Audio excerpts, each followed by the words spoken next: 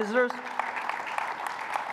it's good to be in the house of the Lord. It's exciting to see you, and I'm just going to set this up real quick. The reason we're not bringing the lights up right away is because I'm going to have a couple help me set up the sermon this morning. You know, we're in our marriage sermon series we started last week titled Masterpiece, and we're going to be moving through that in the next few weeks to just help us do some things. My wife is actually going to be bringing one particular message in this series on November the 20th.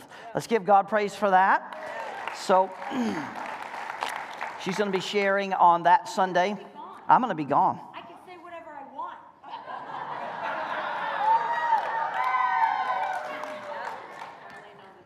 So it's either go on the hunting trip or not have a job when I get back. Is that what it is? Anyway. It's going to be great.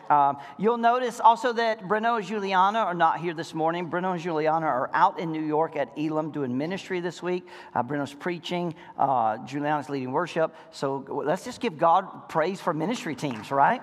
And Eddie and Ann are in Chicago voting again. As a Brazilian citizen, they have to go do that, and so that's why you missed them this morning. But anyway, we're getting started into this sermon series. I want you to watch Testimony of the Week this week. It's Kevin and Tammy Gasho. Here we go.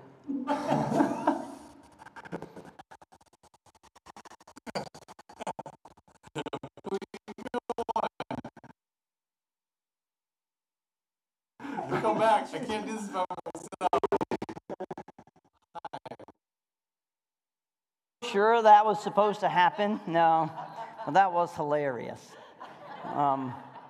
Evidently, we didn't pre-play that. So let's move on. We'll get to Kevin and Tammy next week then. There's still plenty there.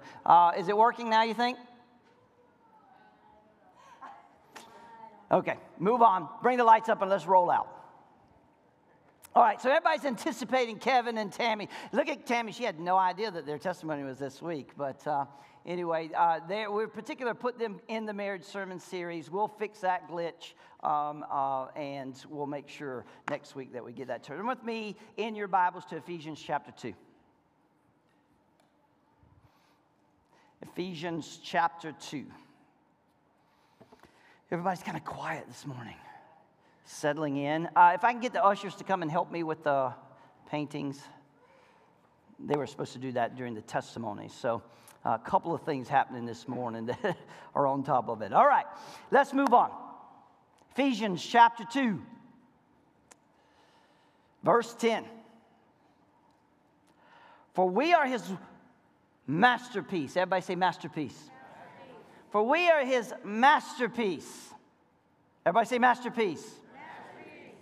Created in Christ Jesus for good works, which God prepared beforehand that we should walk in them. Let's pray. So, Father, thank you for the word. Lord, this morning our focus is on you. So, God, I thank you that you have something for us this morning, especially in the area of marriage.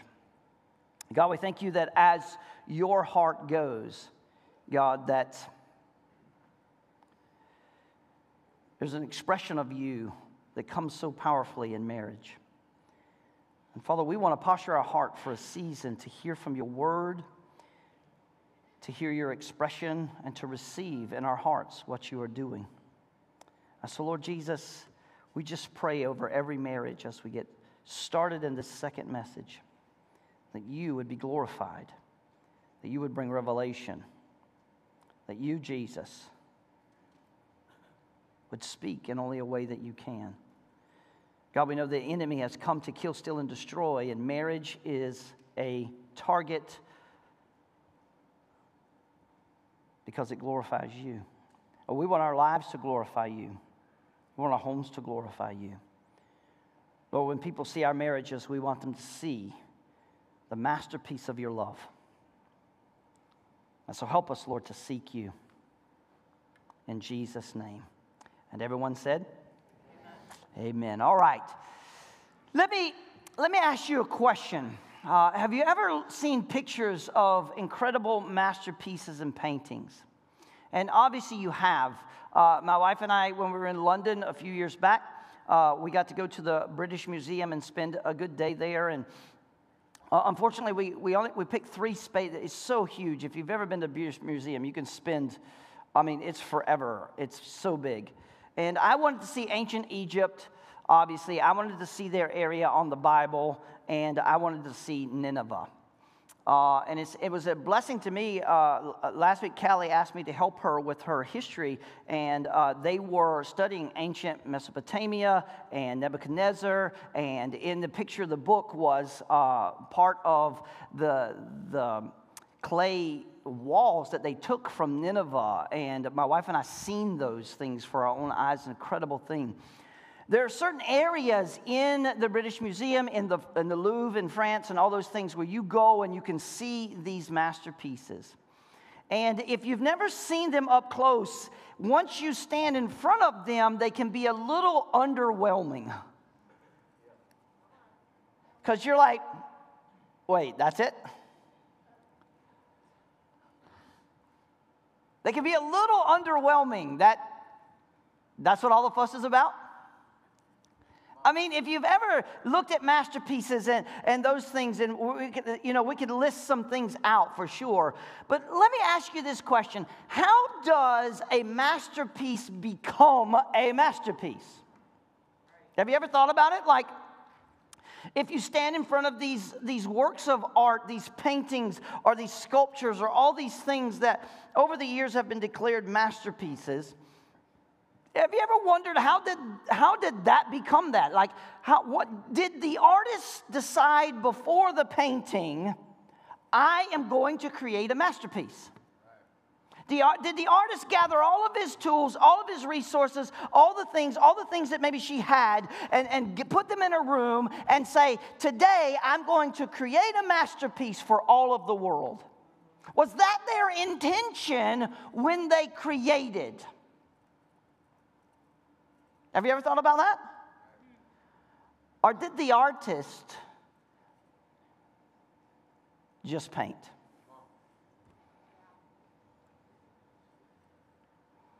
You see, in our culture, it promotes marriage as a task. In other words, our culture promotes marriage as the thing you have to make sure that you find just the right one. That's what our culture promotes. It says, okay, let me prove it to you. Romantic comedies. All those romantic comedies are surrounding around the stumbling and fumbling that people finally realized that they didn't know right away that they had discovered just the right one. And you kind of get that sense at the beginning, but the movie, the story ends at the end where it's like the aha moment for that couple. Oh, you were the one the whole time. You were the one. Celebrity relationships. Hello, somebody. These people. Come on, the big one in the news right now is, Tom and Giselle. Right? And all the conversation around them, right? I mean, we were sure that those two were perfect for each other. Right? I mean, like, come on, guys. She made more money than him, and she wasn't even working anymore.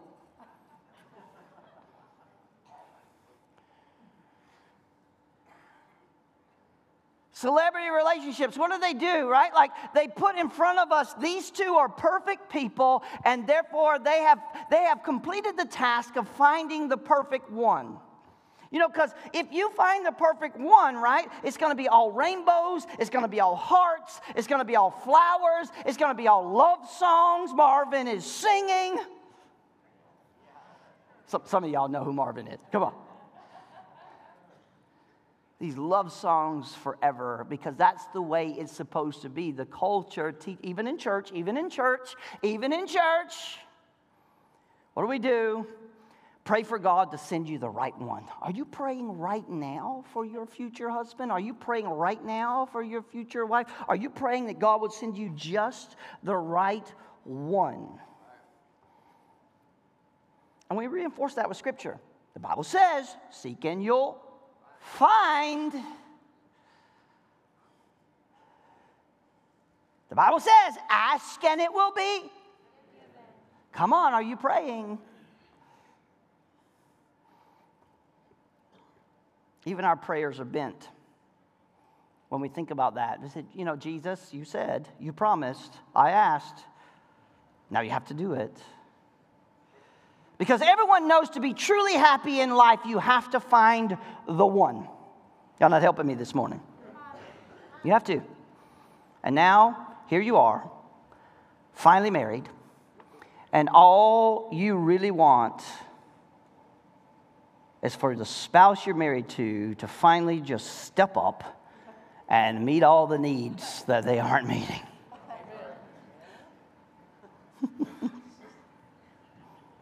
I mean, why are they so stubborn? Really, why are you? Why don't you just do what you know you're supposed to do so I'll be happy? You're supposed to be the one. We're like Obi-Wan looking at Anakin. You were the one. Some of you Star Wars people will get it. Some of you have no idea what I'm talking about. You were the one. You were the one. I was so sure you're the one. Come on, young people. You already know how it goes. Yeah, I'm going to do it. I'm going to do it. You already know how it goes. Can I help? Boy meets girl. Girl's pretty. Girl's hair smells good. She's the one.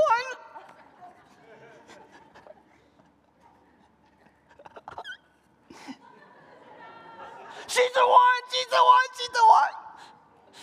She's pretty. Her hair smells good. She's the one. Now, girls are much more sophisticated than that. We already know how it goes. Come on. They go on this first magical date, and the text thread starts. OMG. He is so sweet. His eyes are amazing. And oh, girl, you can tell he works out. And we talked for hours. Oh my gosh, he is the one.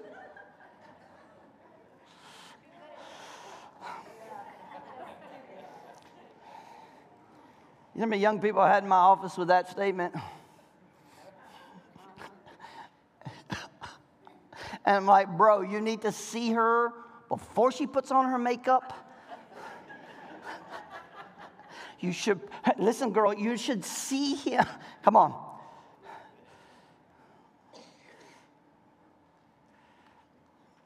Am I helping somebody? Hey, I'm not going to leave you veterans of marriage out because y'all done been through the marriage war. Amen. You already know how it goes.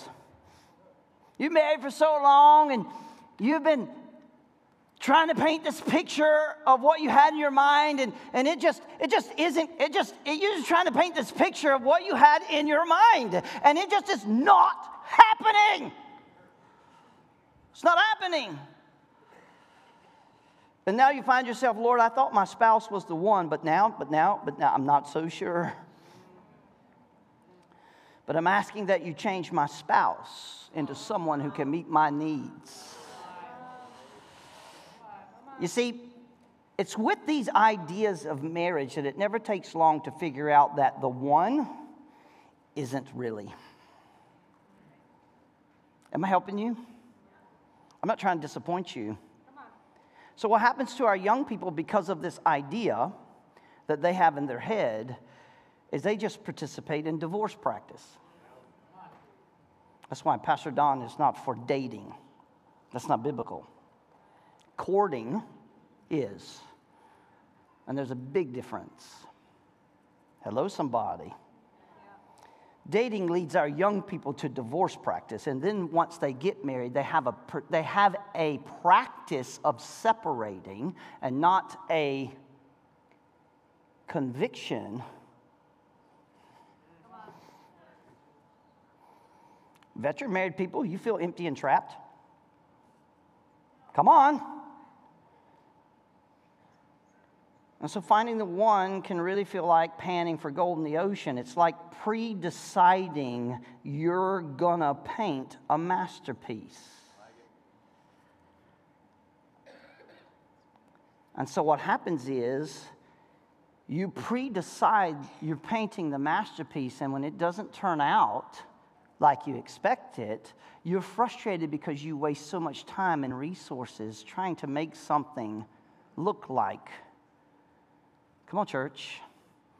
And Elizabeth came up to me at worship and she said, I just get the picture of God opening a door. And that's our prayers. We've been praying that God would open the door. But we're anticipating that on the other side of the door is the fix. But what if when God's opening the door, it's not the fix, it's the pathway?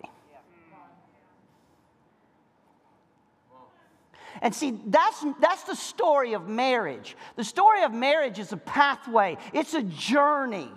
And God opens doors for us on a journey so that we become, through the process of the journey, what He has intended for us to be. You see, you just don't start with a blank canvas and snap your fingers and all of a sudden it's done. The painting itself becomes a journey, and most masterpieces started out without a picture to paint from. Come on. It became. You can read the story of each masterpiece if you want to, about how they came about, and they're incredible. Even when we're going to mention here in a little bit, my wife might spend more time on it on her time. But even when we're going to mention a little bit, there's still today there's controversy over what it really is. It is a masterpiece, but what is it? And I know there's some of us in this room right now who are asking that same question about our marriage. What is it? What if we started to seek God for a pathway and not just a quick fix?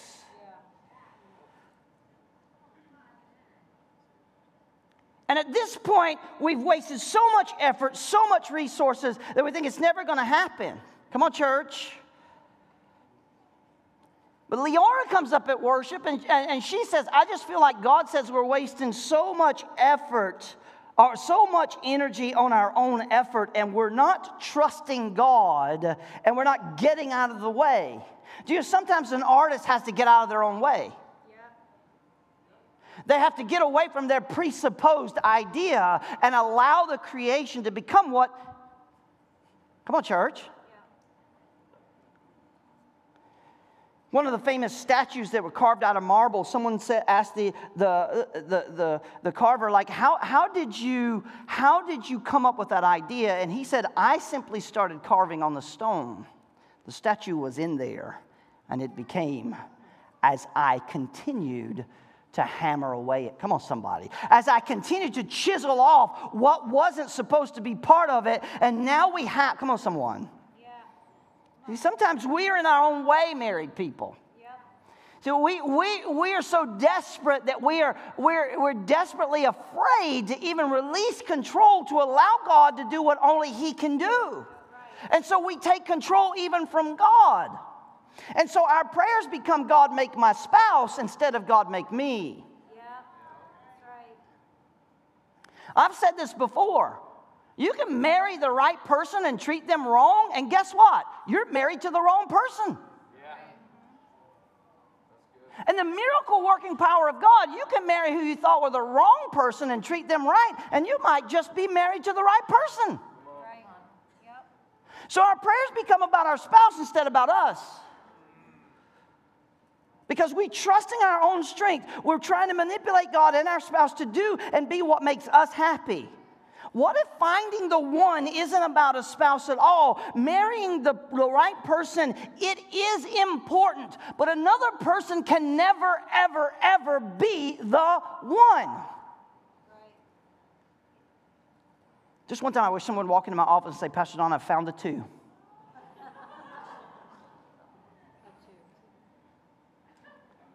You see, here's the catch. God is your one. God is your one. Your spouse is your two. And my wife and I, Lisa and I, this little woman and I have learned the most fundamental part of our marriage is our personal relationship with Jesus. And don't take our word for it. Watch what Jesus says to himself to those that are around him, especially the Pharisees and those who thought they had it all figured out. In Matthew chapter 22, there's a statement, right? I don't have time to read it all to you today, but the statement goes something like this. What's the greatest commandment? Notice what Jesus didn't say. Now, I love this because sometimes it's very important to hear what's not said. Notice what Jesus didn't say. What's the greatest commandment? Jesus did not say, love your spouse with all your heart, soul, and mind. Yeah. Second, love your neighbor as yourself. What the Lord said to them is, love the Lord your God with all your heart, with all your soul, with all your mind. And second, love your neighbor as yourself. Jesus is saying to us, God is the one. Make him the one. And many of us have pursued our marriage without first pursuing God. And young people, when you have to stop pursuing God to pursue a relationship, that is the wrong relationship.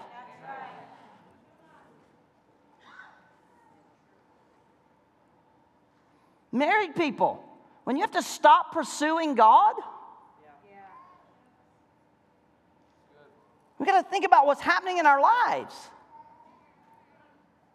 Why do you think that the marriage sermon series is our highest attended series of any series during the year? Because, see, marriage is something that affects everybody on the planet, whether you're married or not. It's so relevant, and yet at the same time it's so confusing because we all have our own ideas and our own thought patterns about what it should be like, how it should look, and what's going on. We presuppose other people have perfect masterpieces, and they've never made a mistake. Joe and Tanya are so perfect. Their marriage is so perfect. Their boys are so perfect. They've never had any issues.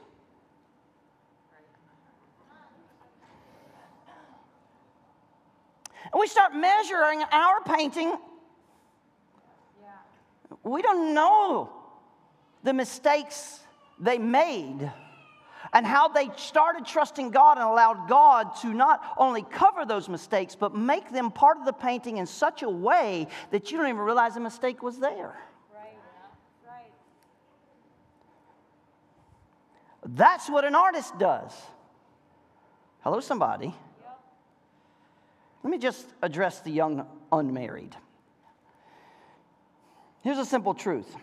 It doesn't matter what you want. Like attracts like. So young unmarried, if you hope to have a godly marriage one day, you need to start living a godly life now. But see, I'm the cruel one who look at young people and say, you need to work on your godly walk before you start working on pursuing a relationship. Pastor Don's the mean one when I look a young person in the eye and say, this is not a time for you to be seeking a relationship. This is a time for you to be seeking God.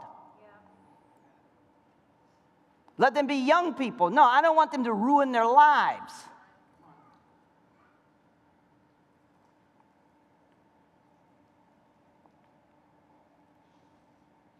Becoming the kind of person you would marry is an important aspect. Now, one of our professors in the college, especially our second-year students, they've been taking a course right now in college, and one of our professors is teaching this course. It's called Marriage and Family. Hello, somebody. And you missed it last week because last week the whole college lecture was on sex.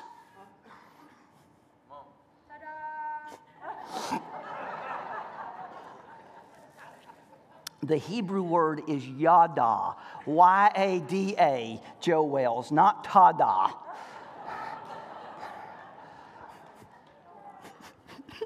Why are you glowing, Tanya?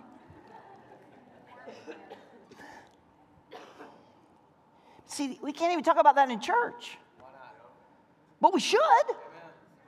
Because the Bible sure has a lot to say about it. There's a whole book, hello somebody, that when interpreted properly, you will want your young people reading. It's called the Song of Solomon. And it's all about yada, not tada.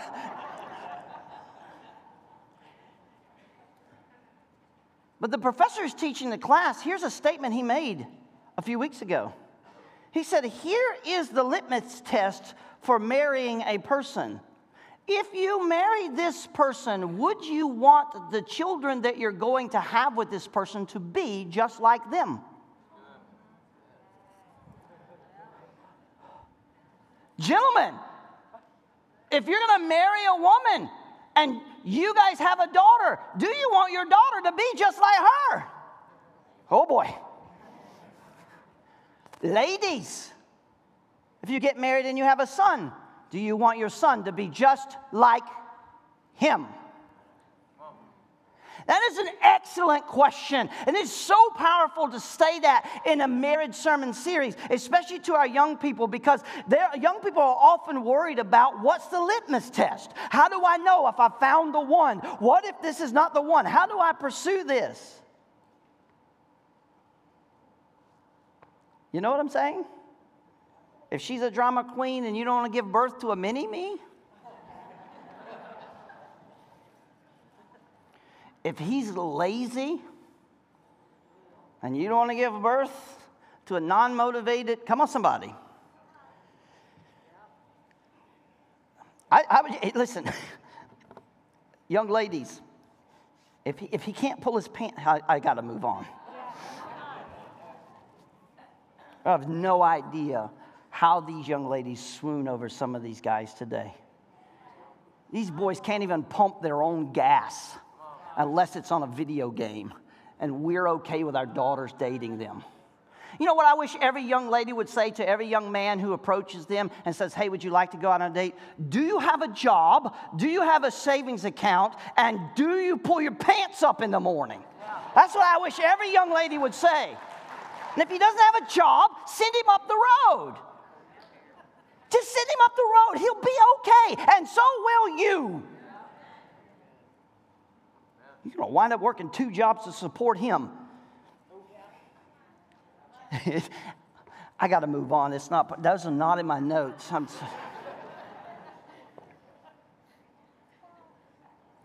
So let me address the seasoned married people. Here's a simple truth. It doesn't matter what you want. Like attracts like.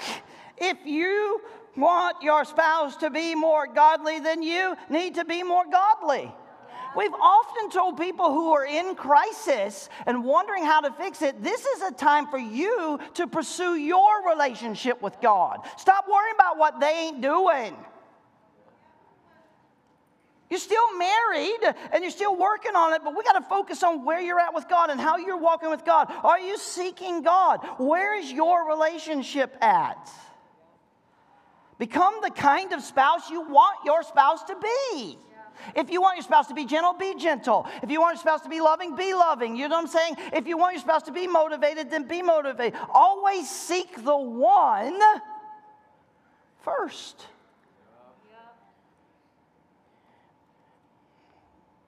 I'm going to say this. Marriage can never be what it was meant to be if God is always playing second. Yeah, that's right. And many of you know this already. You know this already because you've tried to do it on your own.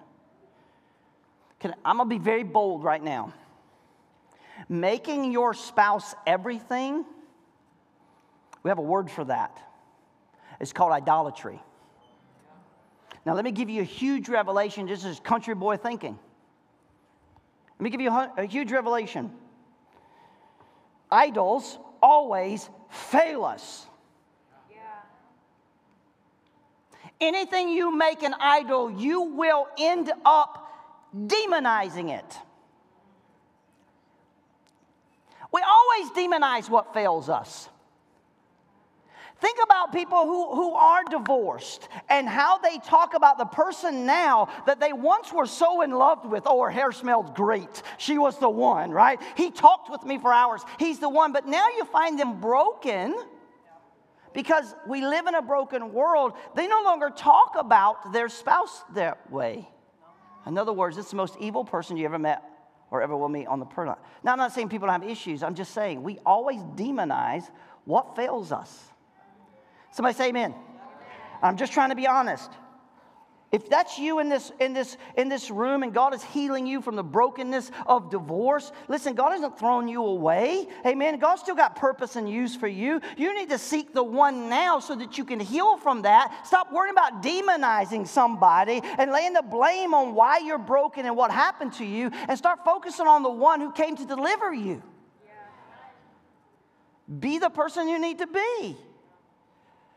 The truth is, people always fail us.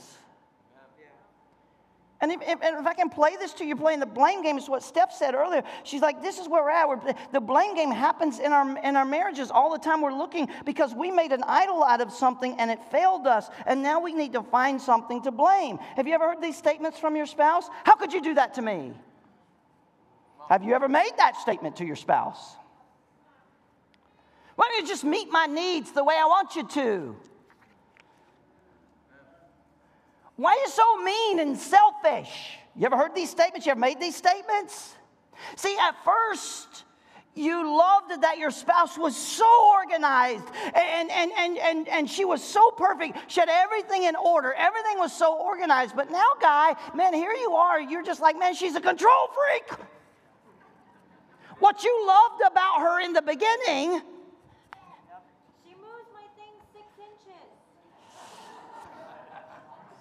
Listen, I promise you.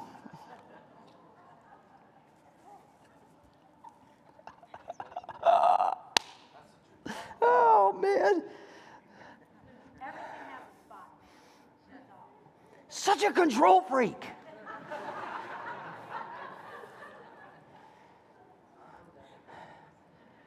At first, you loved it because everything was clean and everything was in order.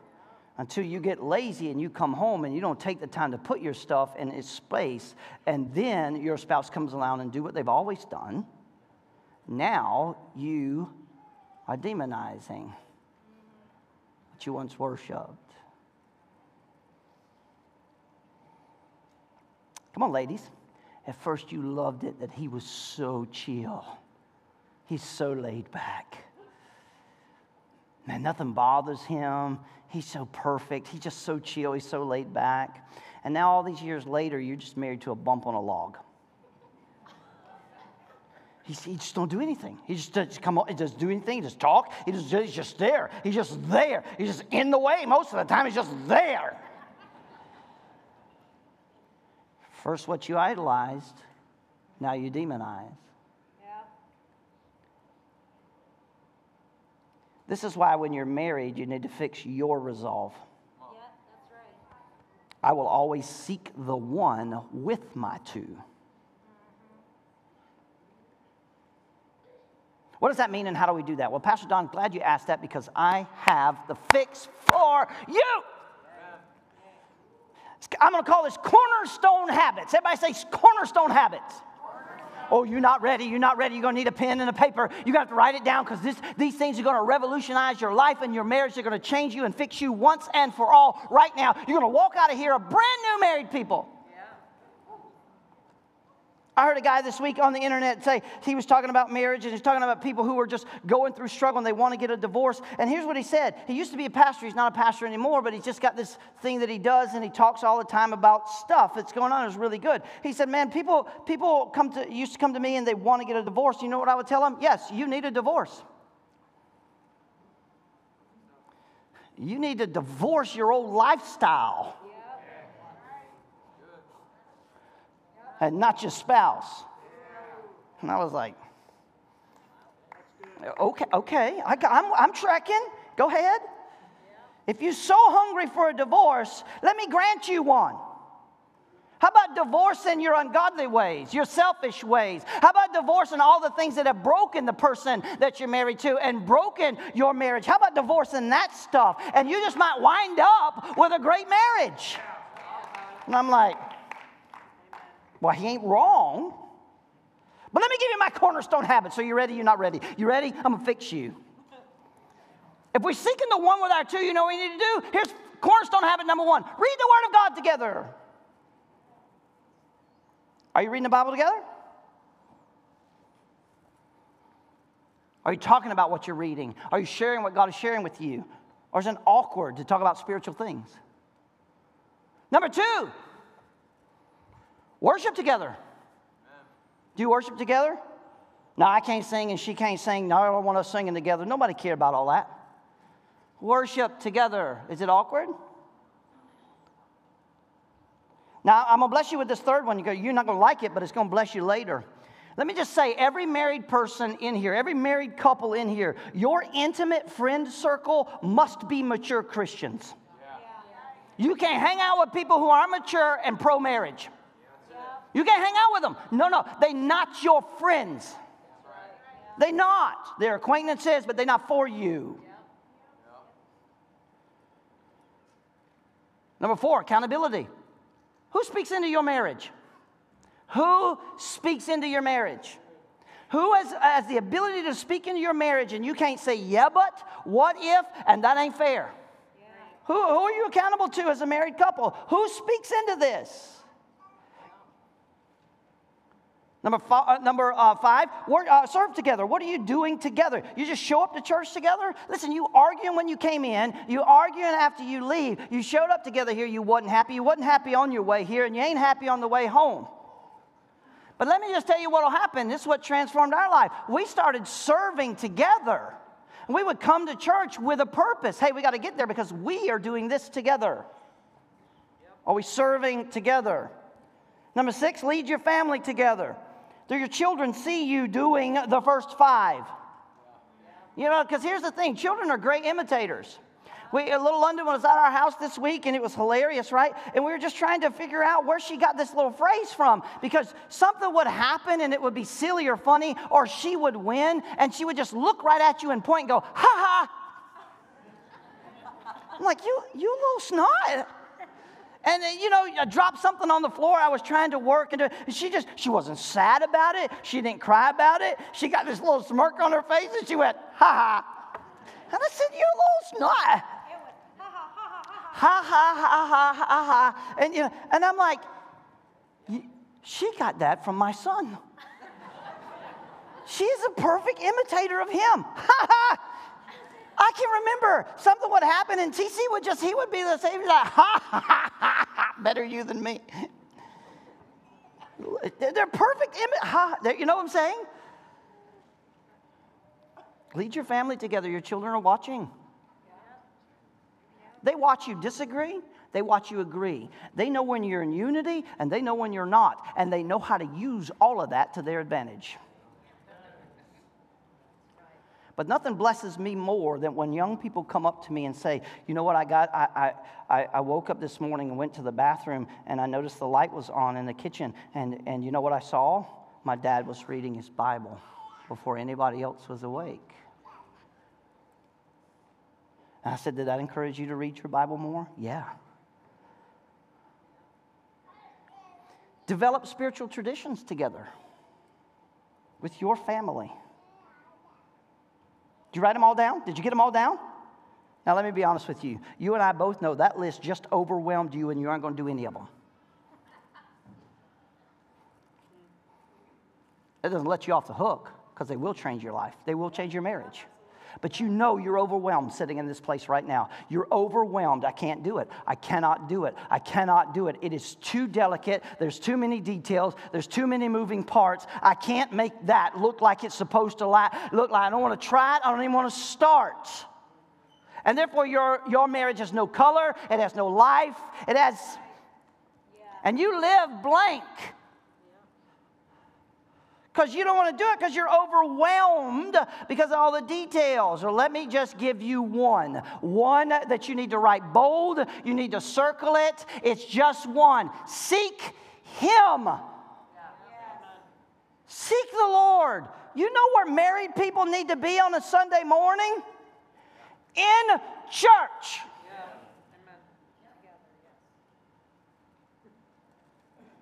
Absolutely together. So you need to be. Why? Because your marriage needs you to be there. Talk to married people who have been broken and talk to them about that particular wrestling in their life. Talk to married people who were struggling and made that commitment. Watch what happened in their life. Yeah. People you think have no issues. Came to mine in my wife's office, completely broken, ready to get divorced, devastated by what's happened in their life. And one of our requirements was, you will be in church every Sunday. I got a job. Quit that job.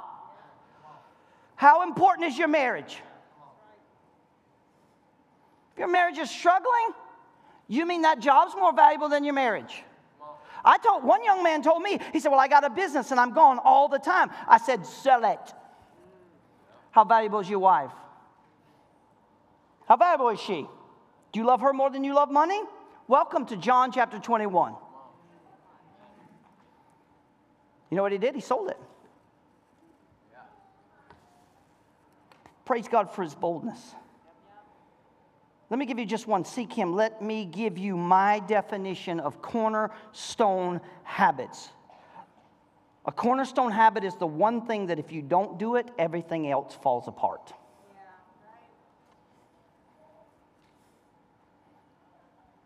That's what a cornerstone habit. If you don't do that, everything else falls apart. It's the thing that everything hinges on. What is that in your life? And that should be for married people seeking God together. You ever notice in your life that everything good seems to build on what is good? You ever notice in your life that everything that's bad seems to add to the weight of failure? Can I say that again? You ever notice everything good in your life builds on what's good, and everything that's bad seems to add weight to failure? You've seen people fail, and you think that's no big deal. But see, you meet them in that point of many failure that you don't think is good, but what you don't realize is that's just added the weight, and we have a phrase for that's the straw that broke the camel's back. That was the little bitty ounce that finally made it all break and fall down, right? Is that one thing. And you can't fathom that because you don't understand the weight of all the failure that's been in our life. And the point is this, we need to invest so much into the good things in our lives that it's too expensive to let cheap stuff tear it up. Come on, people. Pornography is cheap. And you're letting it ruin your intimacy as a couple. When God has declared, we learned that this week, right? Yada, that the marriage bed is undefiled. God's not a peeping Tom. He created sex for a husband and wife to enjoy it. And then he says, have fun. But if you're not married, that's not for you.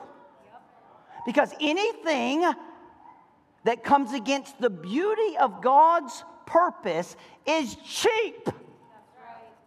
It's cheap. We let cheap stuff ruin our marriage. I would rather be right than be in relationship. That is cheap. Can I help you? That is not even cheap. That is so cheap it don't even make it into the dollar store. That's at the dime store. If you're a spouse and you'd rather be right than be in relationship, don't wind up in my office asking me to fix your relationship. See, here's what I struggle with, and I told you this last week when I started. Most people will come up to me and say, I'm willing to die for my spouse. I will give my life up for my spouse. And I'm like, no, you won't. You won't even give your will up for your spouse. And now you're going to try and convince me that you're willing to die for them? They know the truth. You lie and you on the chap snap with people you shouldn't be snap chapping with?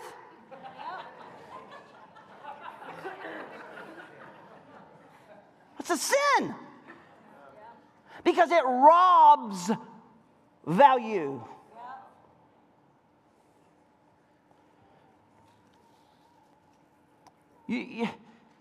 What is this fans only? What is this stuff? That is, and people pay. I found out this week that some lady's making $300,000 a year on a fans-only site. And know what she does? She takes pictures of her feet. And dudes pay her to see pictures of her feet. I'm like, bro's got issues. Because there's no way my wife's face is as beautiful, or my wife's feet is as beautiful as her face. Not to mention, hello, somebody. This is a real thing. I'm losing my mind going, how cheap are we? And you know what? I started with me. Because all those years ago, I had to realize how cheap I was. And I had to realize that I could say I was willing to die for Lisa, but I wasn't willing to lay down my will for her. No wonder she won't follow me. No wonder she won't submit. Gentlemen, do you know that the Bible, you're the only one commanded to do any loving? We got a lot to talk about. Can I say this to you? You cannot paint a Mona Lisa with dollar store paint. Oh. At lunch, y'all just gonna go, that was. You see, everyone wants a Mona Lisa marriage. Y'all know what a Mona Lisa is, right? But they don't want to invest. My wife and I have something we do with newlyweds and crisis people. It's called the pulse test. It's something where we just figure out how to put our pulse on the life of a couple that's together or whatever, right? And one of the questions in our pulse test, it's not on this one, but I promise you, this one will make you think. There's no right or wrong answer, by the way. But one of the questions we ask on our pulse test is this: who or what gets more of your time and energy that you can't invest in your marriage? Do you know what we hear? Work. You know what we hear? Kids. Do you know what we hear? All the things that God meant to be a blessing in your life that you have now used cheaply, and you wonder why there's no value in it. Work's meant to be a blessing. Come on. You don't have to hate it. If you don't like your job, you know how many people are hiring right now?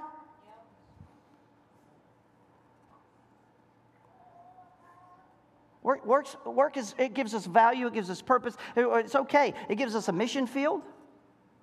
It's all right. Work's all right. Kids are a wonderful gift. But they're never supposed to be in front of your spouse. I hear people tell me all the time, oh, we hate our marriage, but we're going to stay married for the kids. You didn't get married for the kids. Now, see, I'm the mean pastor. Because, oh, that's a good thing. We're going to stay married for the kids. No, you make everybody miserable. How about be married because God called you together? I'm not advocating divorce. I'm just saying stop being stupid. You're trying to give me answers to justify your dysfunction instead of saying, Pastor Don, help me so that I can change. See, I'm so glad I had a pastor in my life who didn't care about my feelings. You can't paint a Mona Lisa with dollar store paint. Why are you shopping in cheap areas to create a beautiful marriage? Oh, Pastor Don's helping you today. I'm so helping you today. You'll get it later, and I trust God will just add that to it. Marriage is worth investing to the point that anything that threatens it is too cheap to be bothered with. That's up there because you need to take a picture, write it down. You should put it, if you still have Facebook, or you should put it, it's because it's true. Marriage is worth investing to the point that anything that threatens it is too cheap to be bothered with. Too cheap to be bothered with. Can't be bothered with it. Can't be bothered with it. If you own a masterpiece, can you imagine owning a masterpiece? Who is this? Who's this famous painter that's a Christian painter? Kincaid. Is that his name? Yeah, so his paintings are expensive, right? Does anybody have one? Raise your hand. Does anybody have a Thomas Kincaid? No? I mean, if you've ever seen any of his paintings, they're beautiful. I was like, man, we should have one of those. It's in the house. It's a piece of art. It's nice, right? I would love to have a Thomas Kincaid. If you own now his paintings probably aren't masterpieces, or probably never going to be classified as masterpieces. They're not going to compare to what we would say.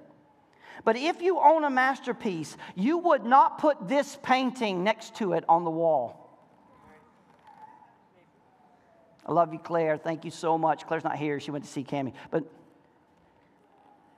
that's no slight on Claire. Claire did what I asked her to do. Come on. But if you owned a masterpiece, you wouldn't put that painting next to it. Why would you not put that painting next to it? That's too cheap. And it brings down the value of the masterpiece. Oh, I'm helping you. I'm really helping you, right? I'm really helping you. Good habits create forward momentum. Everybody say that with me.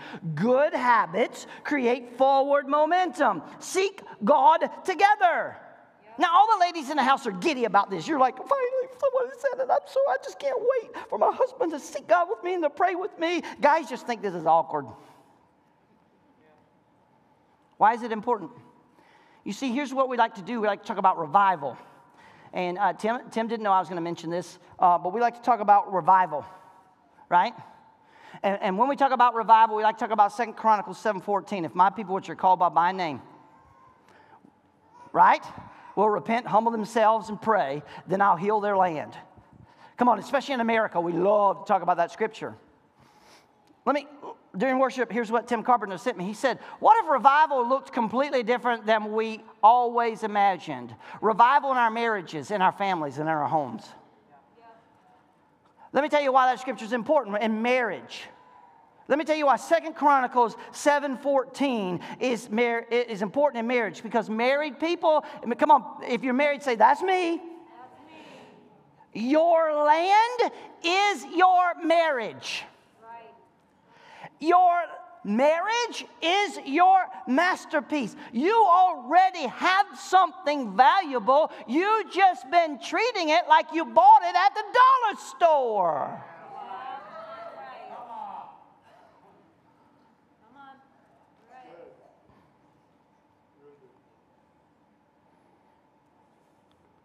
My wife is not perfect. She's full of spit and vinegar, and most days that gets at me more than it gets anybody else. I promise you. I promise you.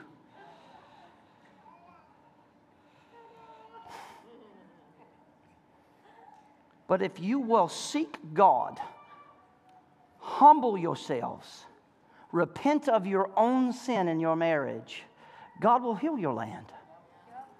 He promised it. And revival will come to your life. Here's what we usually hear. I just don't know how to pray. I don't know how to pray. I never know what to say. It just feels awkward and unusual. Well, see, that's true about anything you haven't done before. If you've never painted a picture before and I was to ask you to come up here today, give you all the resources that you needed to paint a picture, you would still find it very awkward. You'd have everything you need to do it, but you've never done it before. And you say, well, I don't know where to start. I don't know what to do. I don't know how to do this. I don't know which colors to start with. I don't know what colors make what colors. You see, it's awkward because you don't do it. Right. You know what they taught us when we started painting in painting school? Just paint. Yep. What if I mess it up? Mix some more colors and paint it again. Yeah. Magic white takes care of everything. Oh, you see, the blood of Jesus washes white as... I don't know how to help you this morning. Come on. Just starting is the hard part. Yeah. I've never been to the Louvre in France. We were in Paris, but just in the airport. Didn't get a chance to leave or be in it. And anyway... I think it'd be cool to go. I'm not that kind of guy, but it'd be cool. But Leonardo da Vinci's painting, Mona Lisa, is in the Louvre. And what I'm told is, if you actually go there and stand in front of it, it's much smaller than you imagine it to be. It's not as bright as you imagine it to be. As a matter of fact, there's some details in it that you might be difficult for you to discern. But here this painting is nonetheless, hanging in the Louvre, and it is the most famous painting in all of planet Earth. It is. That's a true story. There is not another painting that is more famous than the Mona Lisa. And a lot of conversation happens around this painting. Is it of a woman that he loved? Or is it a self-portrait?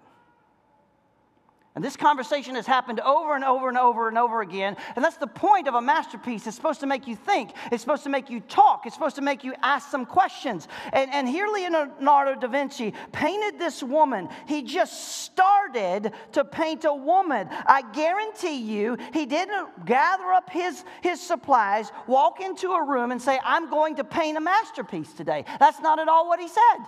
There's no way he could fathom that his painting, what we call the Mona Lisa, would be the most famous painting up to this point in history, period.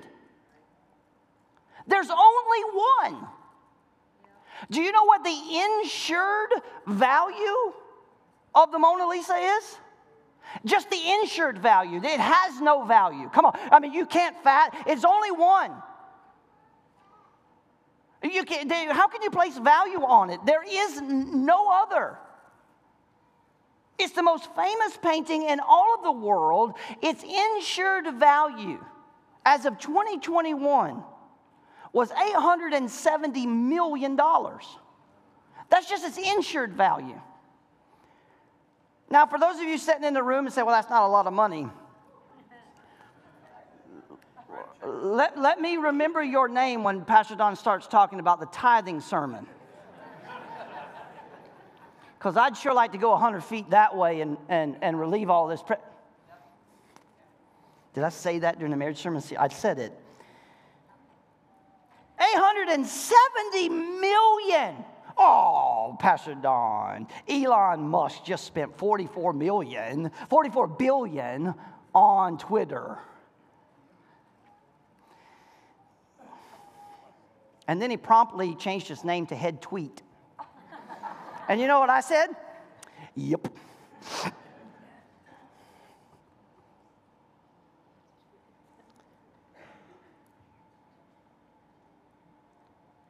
$870 million. Let me say this to every married people. I want you to grab a hold of this. You cannot fathom the beauty and value of your marriage in the beginning or in times of struggle. You can't value its worth. You can't value its beauty. You cannot go into a room and decide that you're going to pre-paint a masterpiece. Instead, the Bible tells us we already are his masterpiece.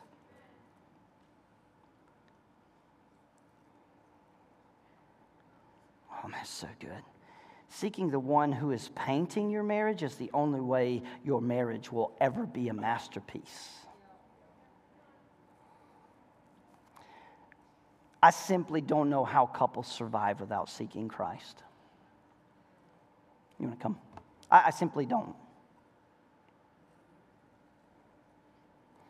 How can two people make it without truly seeking God together? Can I say this to us married people? Our inability to pray is a snare from the enemy. It's a snare from the enemy. And he would like nothing better than for none of us to seek God together. What better way to steal our marriage from us and kill our love for one another, and in the process destroy families, than to keep us from seeking God together? If you are worried about what the painting looks like and you're afraid to start, can I just help you out? Just start. Yep. Just start. Make a commitment to start. There is one thing that Leonardo da Vinci did do when he walked in that room. He made a commitment to paint a painting. Now, in my mind's eye, I cannot fathom, what if, when he walked in that room, his original thought was not a portrait of a woman. What if maybe he thought I'd paint a landscape? And he started painting the landscape, and all of a sudden this woman popped out. And if you ever looked at the Mona Lisa, let me help you out, guys. She's not the most beautiful woman you ever looked at. Come on, somebody. But nonetheless, there's a masterpiece. I don't know why he attempted what he was trying to do. I don't know if he was creating a portrait. We don't know those things. All we know is what we have. Hello, church. A masterpiece. Pick somewhere and start, married people. Young people, you know where you start? With your own relationship with Jesus. And if you don't have a relationship with Jesus, you ain't got no business syncing a relationship with anybody else, especially a spouse. And let me tell you something, young ladies. If this guy wants to pursue you, how about just bring him to the elders of the church? He'd be all right. Tell him, no, we ain't going out on a date until you and Pastor Don go out on a date. And sit back and laugh. Watch, it's funny. We'll see how committed he is.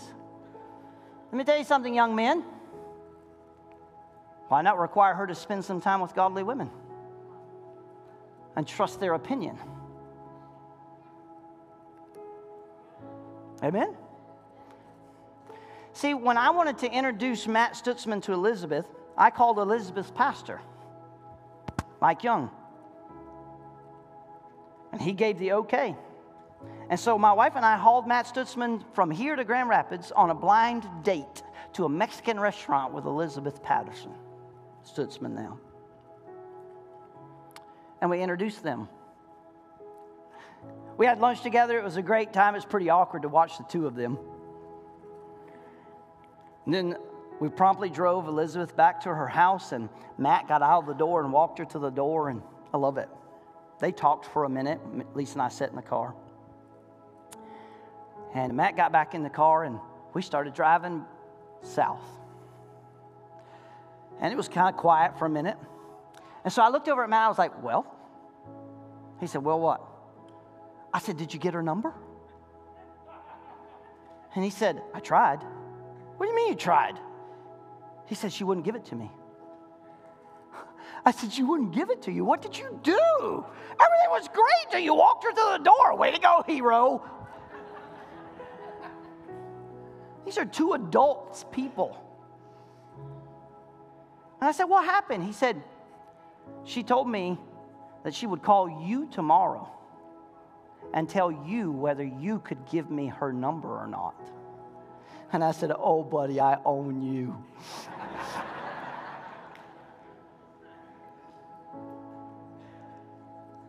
What a beautiful story.